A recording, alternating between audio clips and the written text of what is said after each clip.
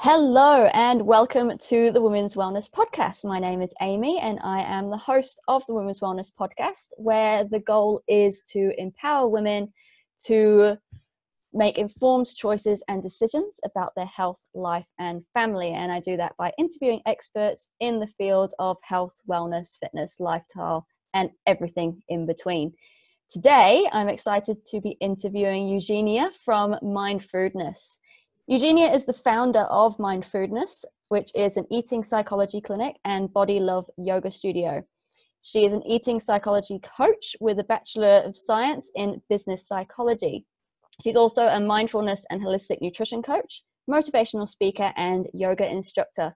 She helps people to get their control back around food, whether they are struggling with binge eating, emotional eating, finding it hard to lose weight, or feeling overwhelmed by an eating disorder. Eugenia identifies the underlying cause and applies tools to rewire the brain for permanent change, which is great. Mindfoodness, as I've mentioned earlier, is an eating psychology clinic where they combine psychology, neuroscience, and nutrition to help people gain freedom from body, food, and eating issues. If you're not excited by that, I don't know what will do it for you, but I would like to welcome Eugenia to tell you more. Welcome. Thank you. It's really a pleasure to be here. I'm so excited that you're here because overeating just seems to be a global issue. And I'd love to hear more about how you got involved with helping people with overeating issues and how you got into the psychology of overeating and essentially how Mindfoodness began. Can you tell me more? Absolutely, it would be a pleasure. Well, my own story is that if I look back into my childhood, I remember myself, I was probably 4 or 5 years old, and I would put all my toys, all my teddies and dolls out there in front of me, and I remember passionately teaching them. Back then it was math. Don't ask me why. I'm still good at numbers, but I don't focus on numbers so much these days.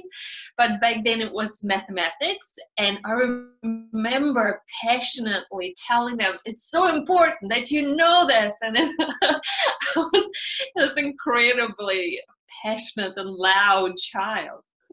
But I was also a child, I guess, like a little bit that annoying child that asked a lot of "but why" questions. And so it seems like, even when I look back, I loved helping people. Back then it was my toys, because that was the listeners that I had.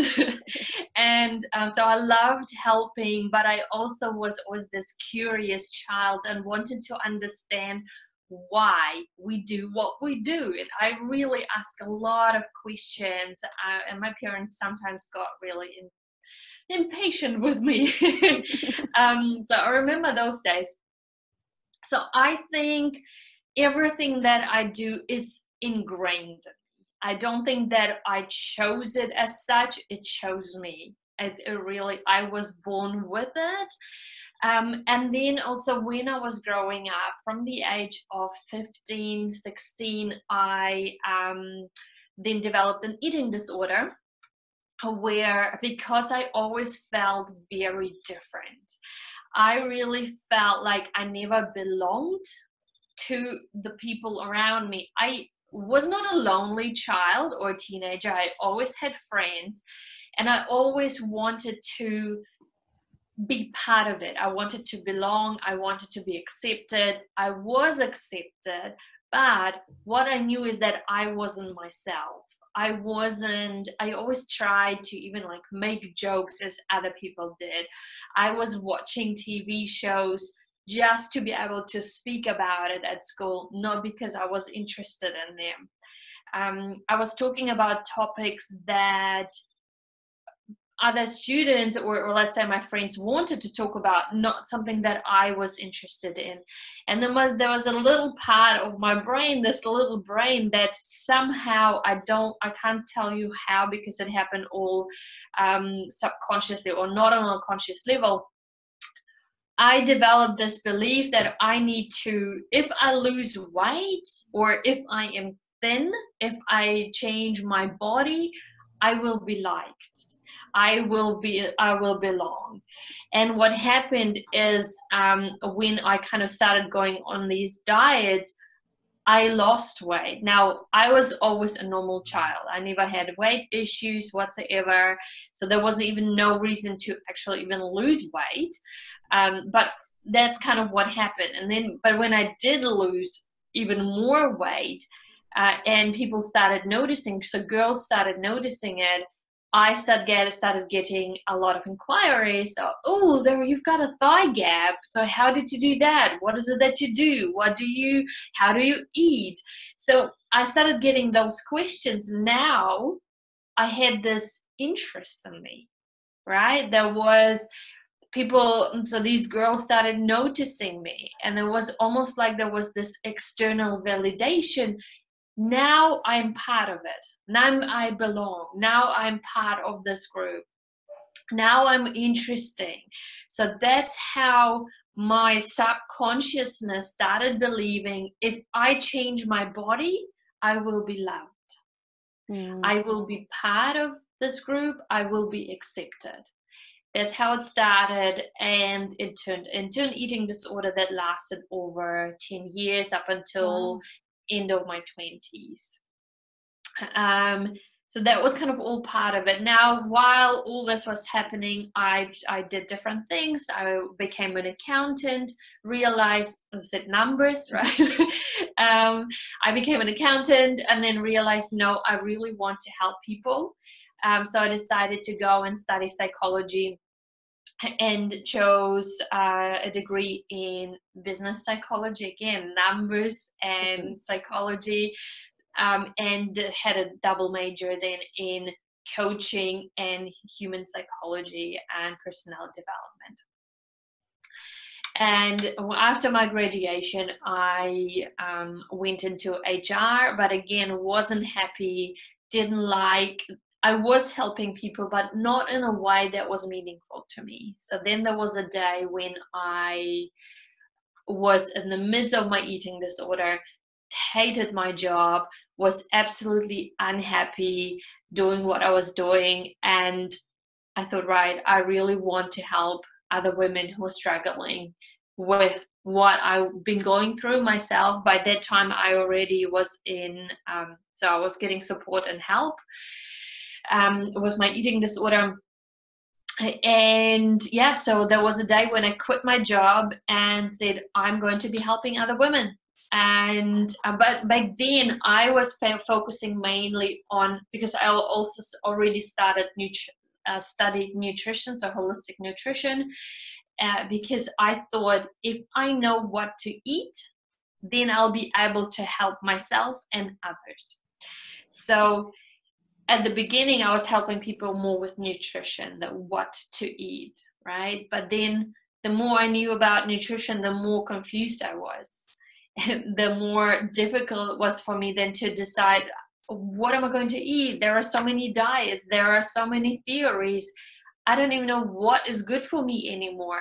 And as I was helping people, I realized people in general know what is good. They know what is healthy. They know that we should be eating wholesome food, right? More vegetables, whole grains, all of that. But the question was always for me, again, the why child. Why are we not doing what we know we have to do? Why are we not eating in a way we know is good for us? So that's when I got the switch and thought, right, this is what I actually want to focus on, because I believe that is the core reason. This is the really looking into underlying reasons. Why are we not eating what we know we should be eating? How are we eating? mindlessly overeating, binge eating, right? Undereating, overeating, so everyone on the spectrum.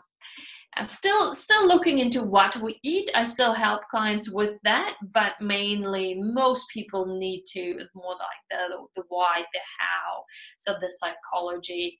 And that's how mindfulness came about. The name is kind of a different story in terms of why I chose mindfulness, but I felt like it was a good fit because, again, I'm focusing on the mind, because I believe if we're focusing on the mind, if we can rewire our brain and reprogram how we respond to food, then we can change everything else as well, because a lot of it is habits and learned behavior.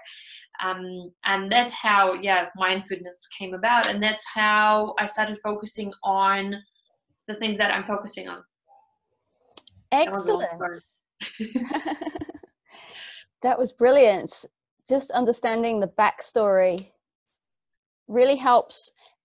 I think it helps people to relate to you as well. They know that, oh, Eugenia's been through similar things to me. She understands, she knows, and she can help better than just Joe Blogs who people don't know.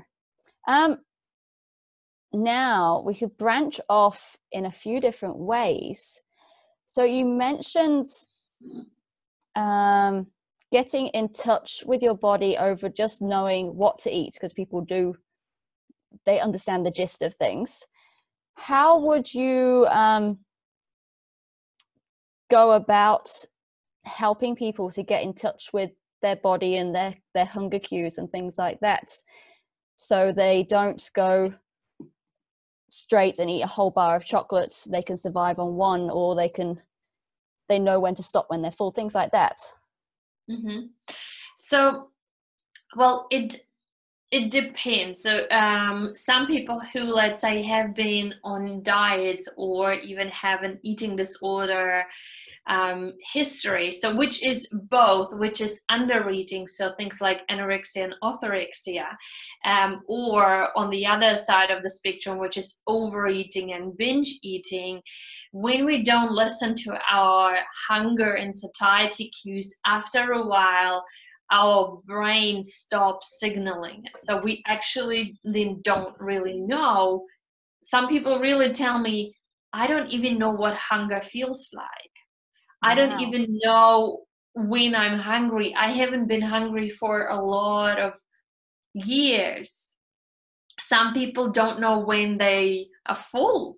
They don't feel the fullness, so they can eat for a very, very long time, or a really large amount of food. So for those people, it's slightly different.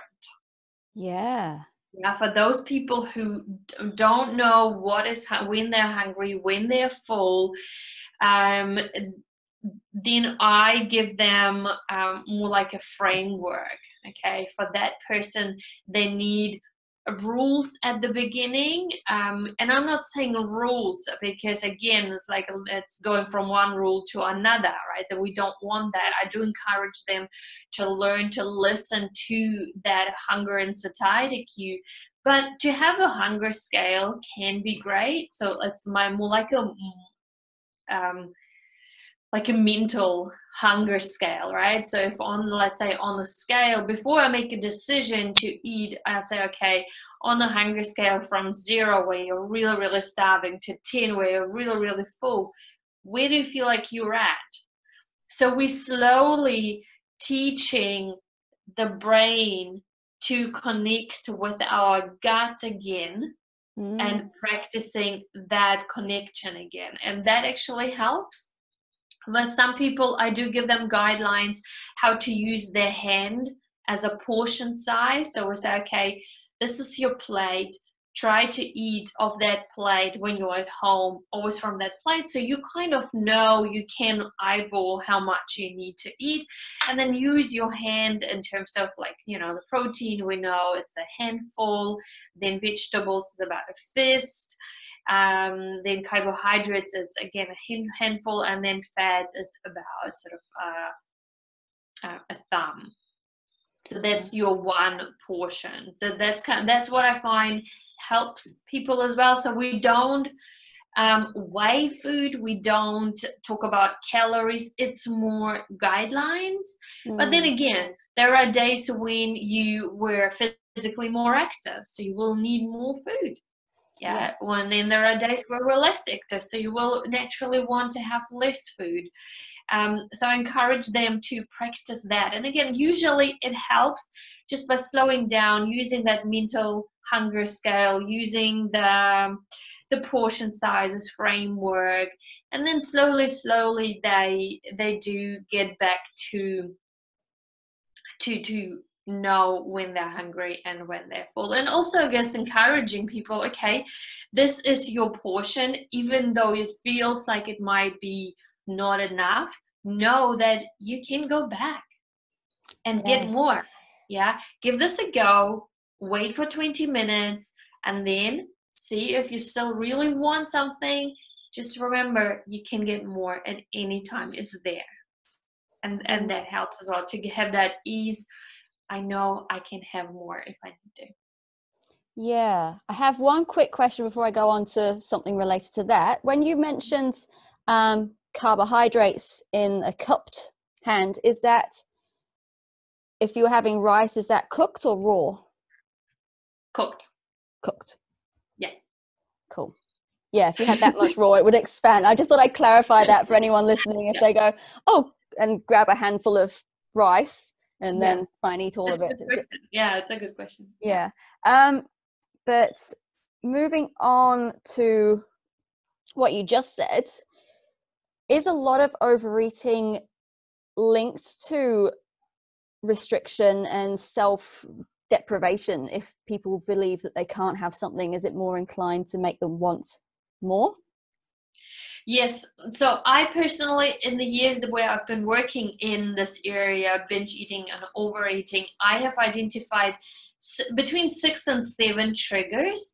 And deprivation and food rules, not eating enough, that is one of the triggers. And when I look into research that has been done, that shows that not eating enough, so dieting, restricting food, is #1 reason for binge eating and overeating. Second reason for binge eating and overeating is not liking our own body image and therefore going on a diet. So again, we're back then to restricting and restriction and dieting. Yeah. Oh, I'd love to know more about the other triggers. So what sort of triggers can we look out for? So as I said, I have so far identified about 6 to 7 triggers, and there's a reason why there's the 7th. The 7th is kind of connected with another one. That's why. Yeah. So one of the triggers, what I have found is, I call them the sensory triggers. So let's say, think about the example, you are walking on the street. You're walking and not even thinking about food and are happy, and then you walk past KFC. Yeah. Yeah. Or fish and chip shop.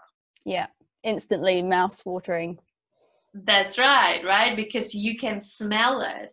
So that's one of the senses. You can smell food, and a lot of the time I think, oh my God, we talked earlier about bread before we started recording this, right? We were talking about bread, or the same, we come home and it's a smell of fresh bread, or someone bakes cookies. You were not thinking about cookies or bread or KFC before you started smelling.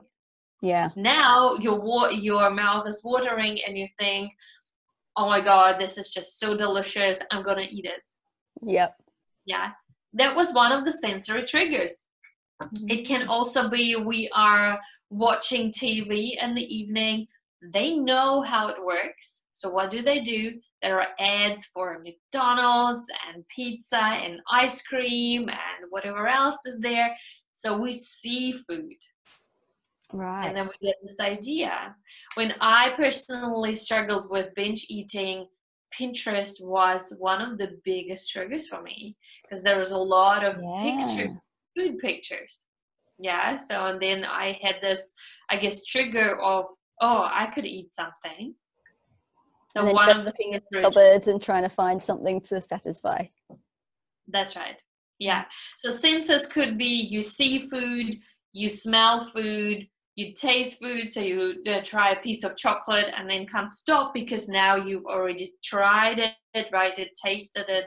Or even sometimes it's enough that you just hear people talking about food and think, oh yeah, that sounds good. Oh, I could have something as well. Yeah. So that's the sensory triggers. Number 2 is emotional. Emotions that is a big one. That's a heavy one as well, because when we feel anxious, frustrated, and particular right now, right, we have these times where a lot of us feel overwhelmed or anxious about the unknown. We don't know what's going to happen. We are frustrated, so a lot of people go to food to comfort themselves, to soothe themselves, right? We learned from very early on to soothe ourselves with food. When we were little, our mom would hold us, right? Give a bottle or a breast, and then, slowly we would fall asleep. So we learned to connect food to soothing, to comfort, and obviously then also it releases dopamine in our brain. So of course, it's a reward system, so we feel good. Yeah, we feel comfort, we feel happy. So that's why that connects with the other trigger, which I call emotional attachment. So we connect food with also certain memories. Sometimes we want food not because we want that food, but because we remember the feeling that we had when we had that food. Think about grandmother's cookies. Yeah. And I'm just thinking back to every romantic comedy I've ever seen where there's been a breakup and the woman sat on the couch with a tub of ice cream just eating her feelings. And I never thought about it until it came up, and I'm like, yeah, I could do with some ice cream right now. I don't really eat ice cream, but yeah it's learned as well. So because we probably would have never thought about it, but then because we've seen that so many times now, luckily, hopefully we don't go through breakup very often. But if it does happen, then I guess from my personal experience, okay, not that long ago, I went through a breakup, and before that, I didn't experience breakup. I didn't even know how to cope with breakup. So I remember I asked really my friends, what do I do? How do I work with it? And I remember some of my friends said, just get like ice cream and wine and chocolate and just kind of indulge into it. And I thought, no, that's not how I want to do it. But that's learned, definitely. Yeah. So definitely emotional. So emotions, not being able to manage our emotions, or we have learned when we are emotional, that's what we do. That when we feel certain emotions, that's what we do. We talked about trigger number 3, which is dieting and rules, right, and restriction. Then another one is habits. It's often a habit as well. So think about it. You go to the movies, and a lot of the time people don't even question it or think about it. They just go and get popcorn. That's right. Popcorn, ice cream, lollies, whatever else they get. That's one connects with the other. So movies becomes a trigger for that food. And they're always the giant bags of Maltesers. It's either a giant bag or a little tiny bag, and that's not going to last very long. So people always go for the big one. And then with the good intention of sharing it, but it never happens. And then you go, why did I eat all of these? Because you just mindlessly, no. That's right. Yeah. Yeah. Or some people when they watch movie, like even at home, right? Or when they watch TV in the evening, food is part of it. Yeah. So that's a trigger, right? That's a habit. That's a routine. That's what we do without even asking ourselves, am I actually hungry? Do I want that? Yeah.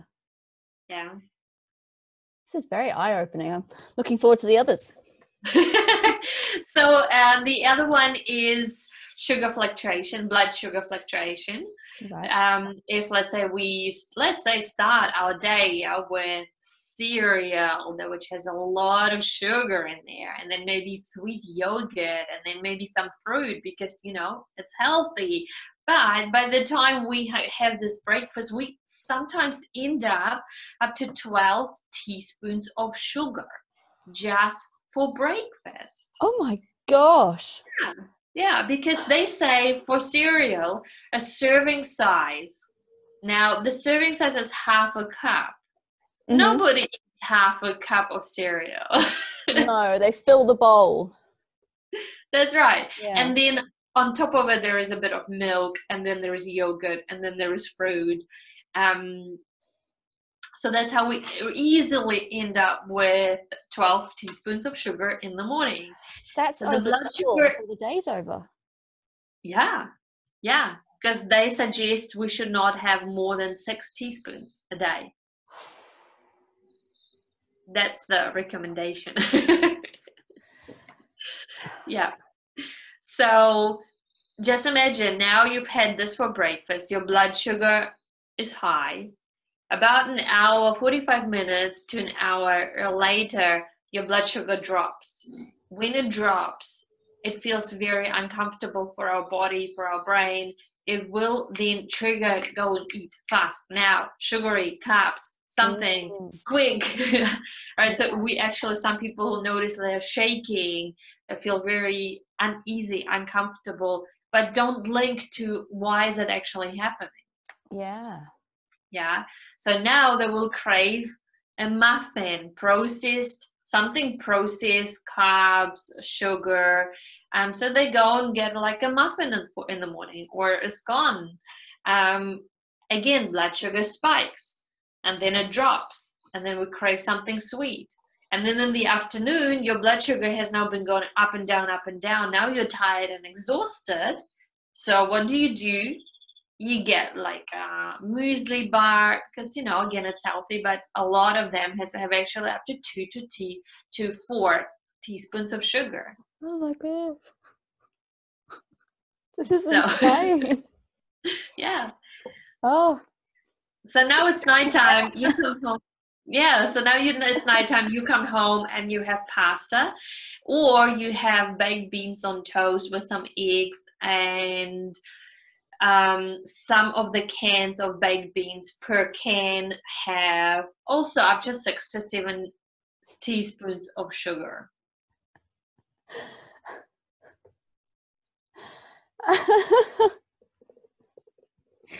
Oh my gosh. So that's blood sugar fluctuation right there. Yeah. And that's without even going down the diet food, low fat. That's right, because they have even more sugar. They have even more sugar in. Holy moly. Hey, what? Whoever's listening to this, I hope you're writing this down. Yeah, so these are the 6, I said 7. More like a general one, I find that even like things like certain beliefs and stories, they can be a trigger. And the reason why, so a certain belief that I hear a lot of the time, I can't find a partner as long as I have this body shape. I can't go and enjoy my life until I lost weight. So there are those beliefs, the limiting beliefs, what we can do, what we deserve, what we can experience until something happens. Yeah. Now, that usually leads to us feeling very unhappy, isolated, living a life which does not feel meaningful. Yeah, we are disconnected from ourselves, from society, from meaning and purpose. Now, what do? We go and seek comfort in food. we see connection with food, because food It's a doesn't vicious cycle, connect isn't it? us. Yeah. Yeah, so I find that that is also a trigger. I have not seen some of the things that I mentioned today in any of the books, but to me that makes sense, because that's what I see on a daily basis when I work with people. Yeah.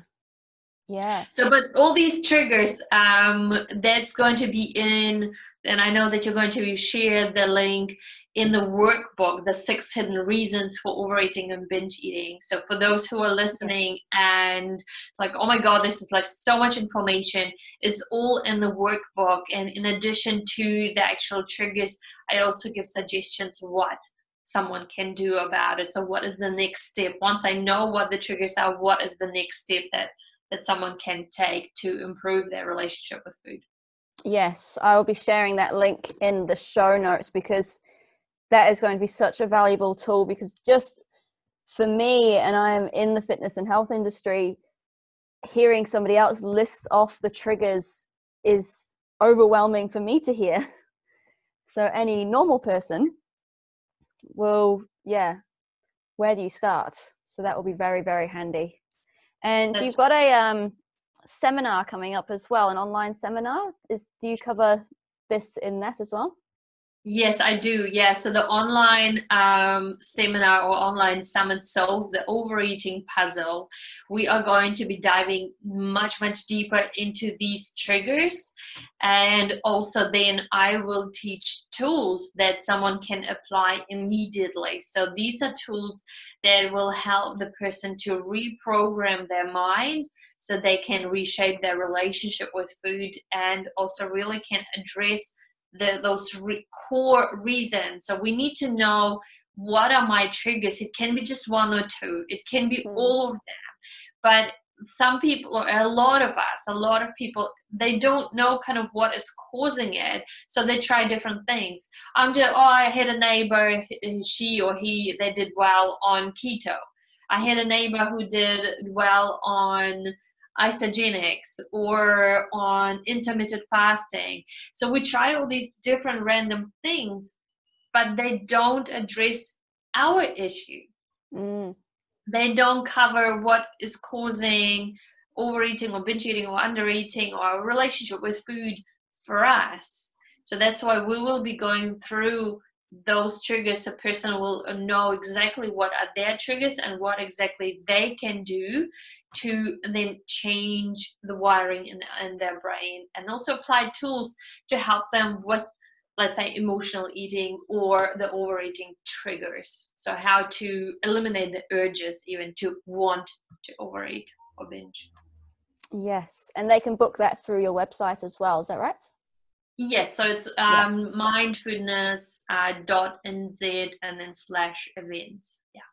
Perfect. That's easy enough, and I'll share that as well. Thank you.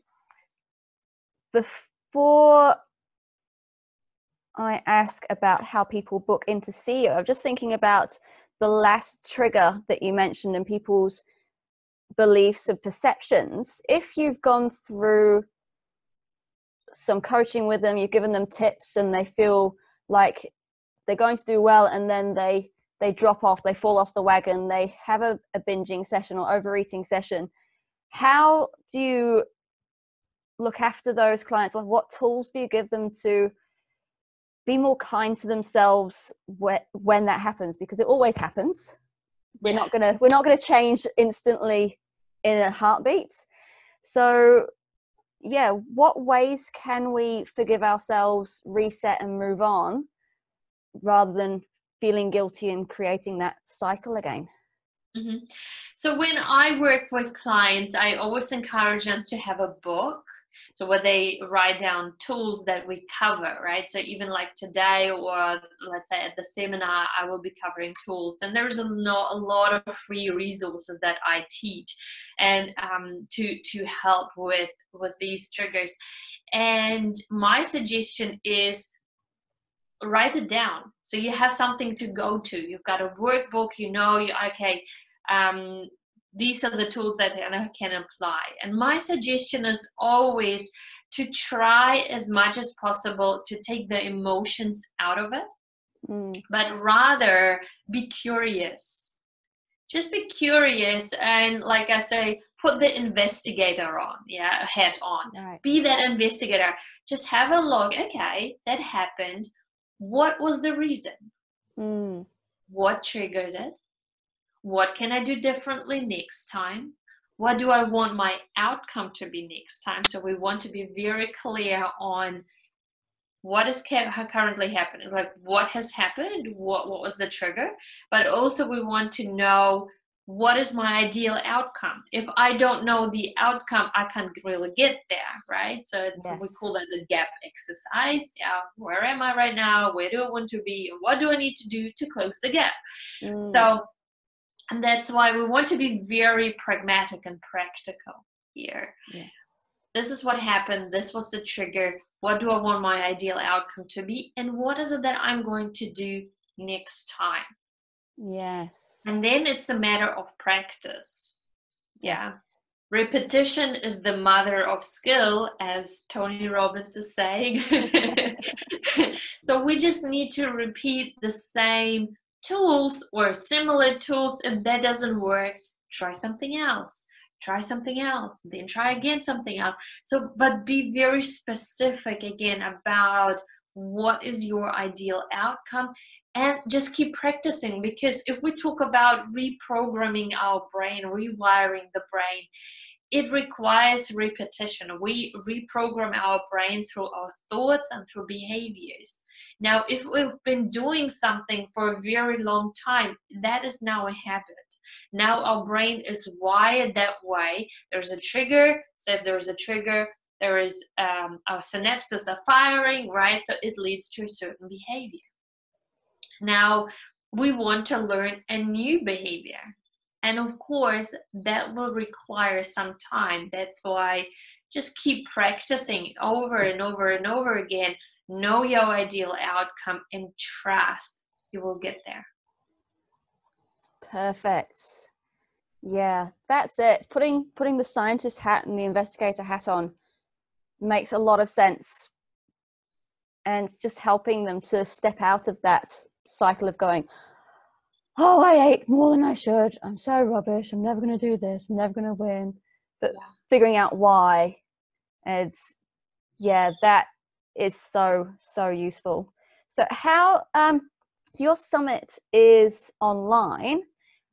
Can people also book and work with you online? Yes, absolutely. So I work with people one-on-one as well. And again, they can go to my website, mindfulnessnz/calendar. Okay. And then book a free call with me. So it's a complimentary call I book 1 hour to 1.5 hours for that person. Wow. Yes, it's I give a lot on that call, because for me it's really important that we look into what are the issues, what is not working for the person, what do they desire for themselves, what is it that they're looking for, but also what might be the roadblocks that are holding them back or keeping them stuck where they are.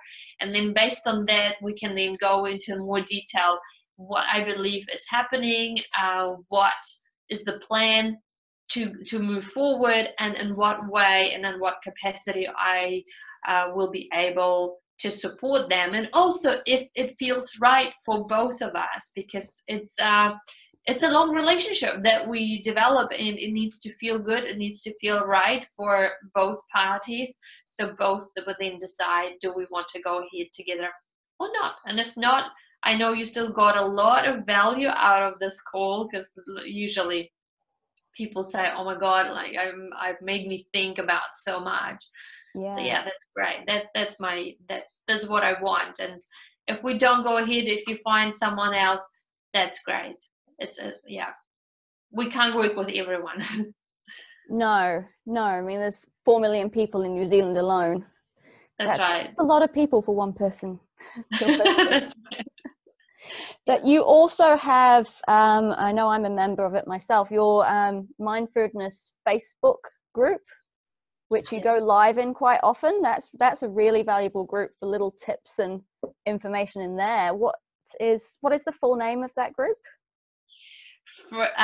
Food Freedom finding food freedom. That was it. Yeah. Mindfulness community. Yes. So I go once a week there on a weekly basis for 20 minutes, and I call them bite-sized lunch breaks, where I give practical tools and tips people can apply to from the comfort of their home to reprogram their brain to reshape their relationship with food.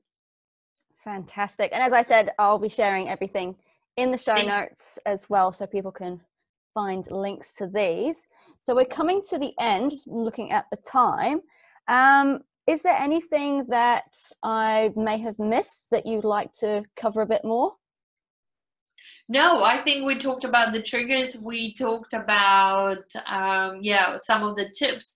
Maybe because you said, well, sometimes it's like the question is, where do I start? Yeah. If someone was listening to these triggers and thought, oh my God, this is like all me, all the triggers, I've got it all, then the question is, where do I start? I suggest to pick just one trigger, just one. And a lot of the time it will probably be either emotional or restrictions. Yeah. So if, let's say, it is dieting, or you're restricting food, you're trying to lose weight, and then you just end up binge eating, my suggestion is to eat enough calories. And also, if someone is trying to lose weight, and if this is what they want to do, it's their choice. Just make sure that you still have a lot of variety of different foods. Even if you are in calorie deficit, and if you choose to do that, it's your choice. We're adults, we can do what we want. But within that, if we can integrate all food groups, not cutting out any food groups, unless obviously if we're allergic or can't tolerate food, that's a different story. Yeah. But have a variety of food, even like a piece of chocolate. There is enough chocolate, like different chocolate, which doesn't have that many calories. You still have a little piece of chocolate every day, so just go for it, or make your own at home, right? We can make it with cacao and coconuts, and then really enjoy it. So I think it's really, really important to keep all sorts of food groups in our diet. That helps with binge eating, definitely, as well. Perfect. And that's probably covered my final question, which is, if you could summarize what we've talked about today into one thing that you'd like the women listening to this podcast to take away, what would that be? Oh, there's a lot to summarize, but probably I will summarize the last point that I made. The door is opening. Probably pick one or two maximum of the triggers. Go through, so download this workbook. It's free workbook. Pick one or two and just focus on those. So one or the two triggers, focus on those and identify, where are you right now? Where do you want to be? What are the 2 or 3 things that I suggest in the workbook that you can do? Let's say if restriction is one of them, then introduce all food groups into your diet and keep repeating it over and over and over again until you've got that, until you've got it covered, until you know, okay, I feel better about this trigger, then move on to the next. It might take a while, but hey, what is half a year, right? I'm just throwing a number. Yeah. What is half a year in a whole lifetime? Because we still live quite long these days. So we do. We might still have another 60, 50 years ahead of us. So it's worthwhile to put that effort in now to have then life that's easy, right? Because life is actually in general too short. We're worrying about food. Yes. Perfect. That was a good summary. Thank you so much. I'll let you and your little ghost head off and enjoy the rest of your day. That was a bit scary with the door. So yes, I will share all the links to your seminar website and your socials in the show notes. And this will go live in the next couple of weeks. So I will let you know. Thank you very much for joining me. Thank you. It's really a huge pleasure and it was fun. Thank you.